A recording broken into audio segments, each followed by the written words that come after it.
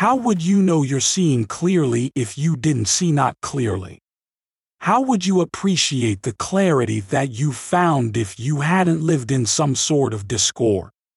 How could you live other than living in alignment with Source? You can't look back with any condemnation of self without disconnecting yourself from Source, who feels good about everything you've lived. Everything.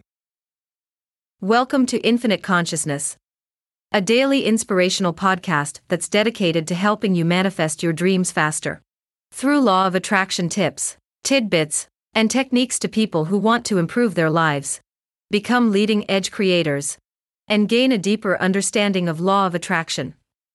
We are delighted to have you here. And now, your tip for today. Someone asked, "Is there anything that limits the body's ability to heal?" Our reply: none, other than the belief you hold. Then he asked, "So why don't people grow new limbs?" Our response: no one believes that they can. Love this tip of infinite consciousness? Desire more?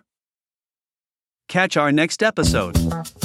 Head over to your favorite podcast platform and subscribe. It's very much appreciated. Thank you.